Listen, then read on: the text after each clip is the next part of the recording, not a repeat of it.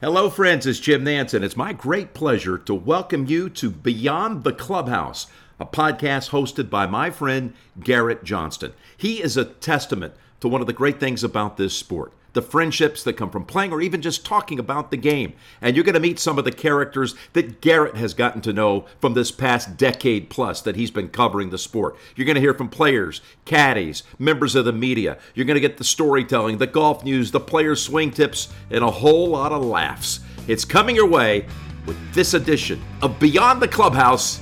Here's Garrett. All right, what's going on, guys? U.S. Open weekend. This is going to be crazy, obviously, with Live Golf and the players who've gone over. Now they're back in the States at the U.S. Open in Boston, including Phil Mickelson.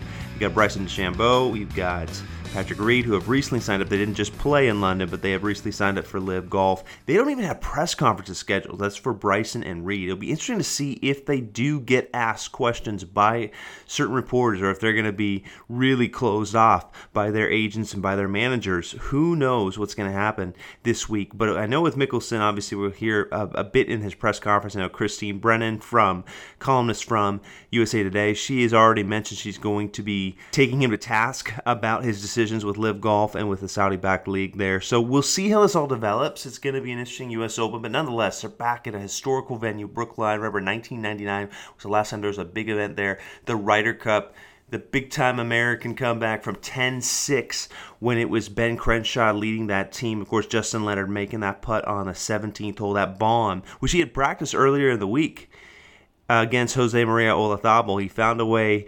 He has a caddy, a local caddy, actually, what he would expect the pin position would be for that week. So it's interesting. So many stories going back. And I got on the pod this week one of the really good storytellers and play-by-play announcers in all of golf and in sports, NBC's Dan Hicks. And this guy has a lot of history. He was there at Brookline in 99. He was also been a huge part for decades of the U.S. Open coverage on NBC. And so there's so many good stories here. We get to Tiger Woods in 08. We get to Pinehurst in 99. There's just so many good look down memory lane with Dan Hicks. He's been at NBC for 30 years now, since 1992. He just turned 60 this month. So there's a lot of major things in his life that have happened so far. So we go down and ask about a number of things. Obviously, major championships, some of his favorite memories, Ryder Cup as well. What does he reflect on? What does he really remember from some of these big moments that he's been a part of? He's all about, you'll hear, but he loves to enhance the story, whatever he can do to really enhance these star players and their moments. It's all about their moments. So we'll get to Dan Hicks in just a minute. Before we do that, I want to talk to you about Encore Golf. 3 balls, 1 truth. Technology matters. Golf is complicated. Choosing the right ball for your game doesn't have to be. Encore's 3-ball lineup covers the full spectrum of spin, trajectory, and compression to ensure your golf game is completely dialed in. And with their direct-to-consumer model, they have a golf ball to fit any budget. Go to EncoreGolf.com. Check them out on Twitter and Instagram as well, at Encore Golf. All right, let's get to it. Dan Hicks from NBC Sports, play-by-play announcer. This actually happened at Bay Hill back in March. So we go in way back when we recorded this, but you know what? This is all about looking ahead in this season. What were some of the big events that he was looking forward to? You do hear a little sound towards the end. There was a guy doing construction. This was outside of the media center where this took place, doing some construction as if he didn't realize we were doing an interview, probably about 40 feet away, so you might be able to hear some of that towards the end. I do apologize, but still, really fun get-together with Dan Hicks from NBC, and hope you guys enjoy it on Beyond the Clubhouse. All right, Garrett Johnston here with Dan Hicks, and I want to look ahead to in this season that we're in right now. I look at your career, 30 years at NBC. Before we look ahead to some of the big events coming up in the schedule, I didn't realize it. Yeah, it's been a long time. How are you going to commemorate this year? I mean, well, there's nothing planned. We're gonna it's basically business as usual, but you never know down the road. I mean, it's the years have come so fast and furious that I think I've forgotten that it's been that long since getting NBC in 1992. Absolutely crazy. It's been an unbelievable ride, covering the events that we've been so fortunate to do. And I'll be honest, all the announcers who do what I do, broadcasters I should say, just even outside the golf world, you have to get lucky. You have to be at a place where what you do, and with me, golf, Olympics, and football, we've been able to stay in the game in those particular areas where you need the broadcast rights to be a player, so to speak. So it's been an incredible run, and we're not done yet. We're on the back nine, but we're not done yet. Exactly. Well, speaking of broadcast rights, you got the Open Championship just about 6 years ago. Did your first one out there. I want to say it was Royal Troon in Scotland. Yep. What are you looking forward to about getting to St. Andrews, the home of golf for Dan Hicks' career? I can't tell you how much I've looked forward to this. I've never been to the old course St. Andrews. I tell people that, and they're like, wait a second, you've been doing golf this long? I haven't been there. I've played in Scotland, I've been to Scotland, I've been in the area, but I've never been to the hallowed grounds of the old course. So I've talked to a lot of people, a lot of guys on our crew, Mike Tirico, obviously, Terry Gannon and other guys, Zinger, who was at ABC back in the day. With Mark Loomis and the old production Mark team. Loomis and all those guys. Nick Faldo was on there for a while, I'm like too. The only guy I think that hasn't been there. Really, I might be the only guy with all the players that we've had that played Opens over there. But cannot tell you how much I'm looking forward to it, immersing myself in that place. It's special. I know there's no other place like it, but the rest of it, I'm going to get there a little early and just take it in and let it wash over me, as they say. Absolutely. Well, there's another big venue, Brookline. Yeah. The last time you were there 23 years ago, one of the great Ryder Cups in all of history. Oh, yeah. You got to be a part of calling the action there.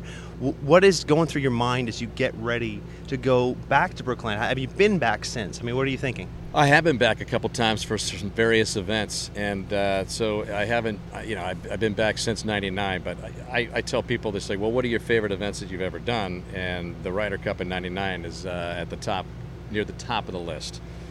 I remember I was in a tower, and I remember that I was with Bernard Gallagher, and we were just hanging out, watching this whole thing unfold. And it was one of those events where I constantly had to tell myself, take a deep breath, because the action and the avalanche of momentum changing stuff that happened on Sunday was something I'll never forget. So I cannot wait to get back there for this time for US Open. Great history there, fantastic golf course, and it's going to be special for us to get back. You already kind of alluded to it there with 99, but what are the top two Ryder Cup moments in Dan Hicks' career? I mean, you've been blessed to cover it for many years now. So hard. 99 is on top of the list, just for the way Sunday unfolded. After that, it gets a little harder. But hey, I'm an American, so I will lean toward probably Hazeltine. Was just a phenomenal event. But you know what? As I go back to Celtic Manor in 2010, even though the European team won, the crowd that enveloped around Graham McDowell for the clincher was, I think, one of the greatest visual in Ryder Cup history, because we had a camera shot from up above the green when the crowd went around him, and I think that encapsulates what the Ryder Cup is all about. So I would say 2010. Because it was just so dramatic, but the loudest roars to this day that I've ever heard on a golf course anywhere were at Hazeltine. So that was really special, and Rory McIlroy and Patrick Reed match is a pretty special memory as well. Absolutely. Well, for me, what struck me about Graham winning, he had won the U.S. Open at Pebble, which you covered earlier that year, and I was happy for him. Listen, we're journalists first, right? But the story, we're happy for these athletes when they have breakthrough moments. So in your career, when have you felt the most, I don't know if the word's empathy or just excitement for a breakthrough of an athlete? It's funny. Golf-wise, I get asked a lot about, what are some of your favorite moments, and the one that just keeps coming back to mind is, I think part of the reason was it was before I got to the 18th tower. I was on the ground and I would do the winter interview afterwards.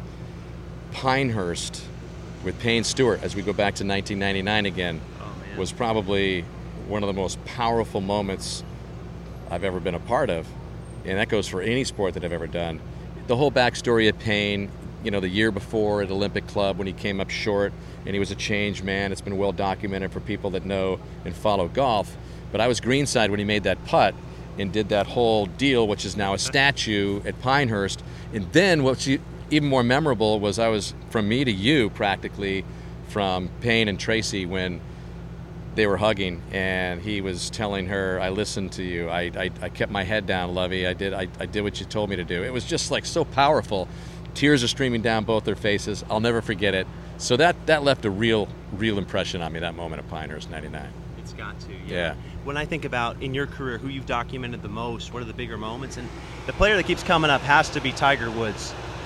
In terms of what you've been able to document in his career. Yeah. So my question would be then with Tiger, what moment kind of stands out? There's so many, but what moment for you stands out, resonates? I think it's pretty obvious what happened at Torrey Pines in 2008 at the U.S. Open. It's like, I still can't believe. I can believe because it's Tiger Woods. I can believe what he did, but I think that probably stands out with everything that had happened to him, walking the course on a broken leg. And the thing about Torrey Pines was, it started right when we got there. It wasn't like, oh, we were handed this great final round. It happened the entire course of the week. He was hobbling around, and he was double bogeying the first hole 3 out of 4 days. It never let up, and I think it built and it built and it built. And then sometimes when you have a storyline like that, I mean, Rocco could have won, or somebody else could have won. Easily. But in the end, not only did Tiger win, but the putt that he made in regulation on the 72nd hole to get it to 18 holes was, you can't write a script like that. And to be part of that and part of a team that covered it, we were pretty proud of the way we covered it. Tommy Roy, the guys in the truck, the angles that we had, the replays was like a fine-tuned orchestra. And so I'll never forget that. Right. And live, you said expect anything different. One of your most famous lines in your career. My question to you play at Winged Foot, you play a lot of courses, you love this game. What is the biggest trash talk moment where you dropped that moment, you made your birdie and you said, boys, expect anything different? Believe me, with my buddies on the golf course at Winged Foot or wherever I happen to be, usually comes up, maybe a couple times each time. I don't really offer it too much because I feel like that's just kind of like, all right, we said it, it kind of stands on its own wherever, but if somebody makes a putt, inevitably, especially if I haven't played with them and it's kind of a new thing as far as being with somebody I haven't played with before, they'll throw that line out, and it makes me feel great because it makes me feel like we did something different or we did something right and that we enhanced a great moment. So it does come up. Yeah. For your game, like I know you play when you can, but what's a moment is one of your favorite times playing golf? I know sometimes you play with Hannah, your wife, Hannah Storm, but what really sticks out in your time playing this game? I think I would be probably remiss if I didn't mention my wife, but she doesn't play much golf anymore. But when we first got engaged, first got married, the first golf courses she ever played, and I kid you not, were Pebble Beach, Spyglass, and we're sitting out looking over Carmel Bay, and I said, well, so what do you think of this? She goes, yeah, this is really nice. I'm like, really nice? It all goes downhill after this because wherever you go, you're really not going to experience anything quite like it. But I think from experience just playing, I think there's so many great spots in America where you can play, but I think what really kind of resonates is when you go across the pond, you play in Scotland.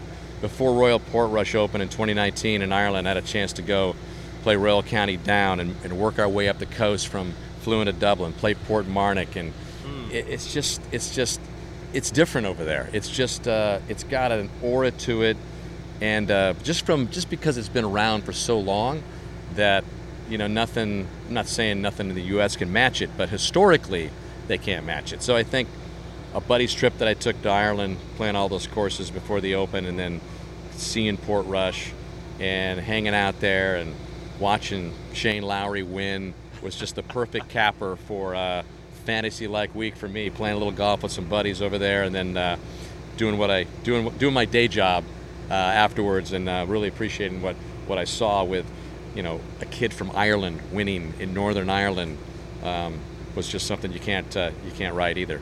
What other courses did you play on that buddy's trip, and what would you say to golf fans that have not played in Ireland yet? Wow. So, start off in Portmarnock if you can in Dublin. There's a little place called the Island Club, which is unbelievable. I mean, a lot of times you don't even hear these things. So we worked our way up. Let's see, where else did we play? We played... north of Dublin. You went north from there, I'm right? just trying to remember. I just want to make sure I get it right because we played... I'm spacing the place, which has the oldest clubhouse in the world. Like in the 1400s, it opened. And I'm trying to remember what the guys... It was like one of my favorite spots, and I can't remember what it is. Anyway, but Royal County Down was like an oil painting, plain inside of an oil painting. It was a perfect day, just a little bit of wind. You can get it on a rough day, but that was probably the greatest golf experience I've ever had. Royal County Down. Just what, the sights and sounds? What about Royal County? Yeah, I just think it was just special. It had the it factor. And I got to say, what didn't hurt either was going in the locker room and the grill room afterwards, after an incredible day, having a couple pints, and we watched Roger Federer and Novak Djokovic. Remember that match? I think. Yeah, at Wimbledon, right? 2019, right? It was. Yes, it was. Yes. One of the greatest tennis matches ever played. We're in there, and there was a few other Americans in there. I remember, like, Luke List was there. He played on the course, and Jamie Mulligan was there, his instructor. Those guys played. Joe Horowitz was there, who's a familiar name in golf, and we just all watched one of the greatest tennis matches ever. It's like, is it getting any better than that after a day on the links at Royal County Down? It was awesome. Absolutely. Lastly, golf in Scotland. Have you been out to Scotland much?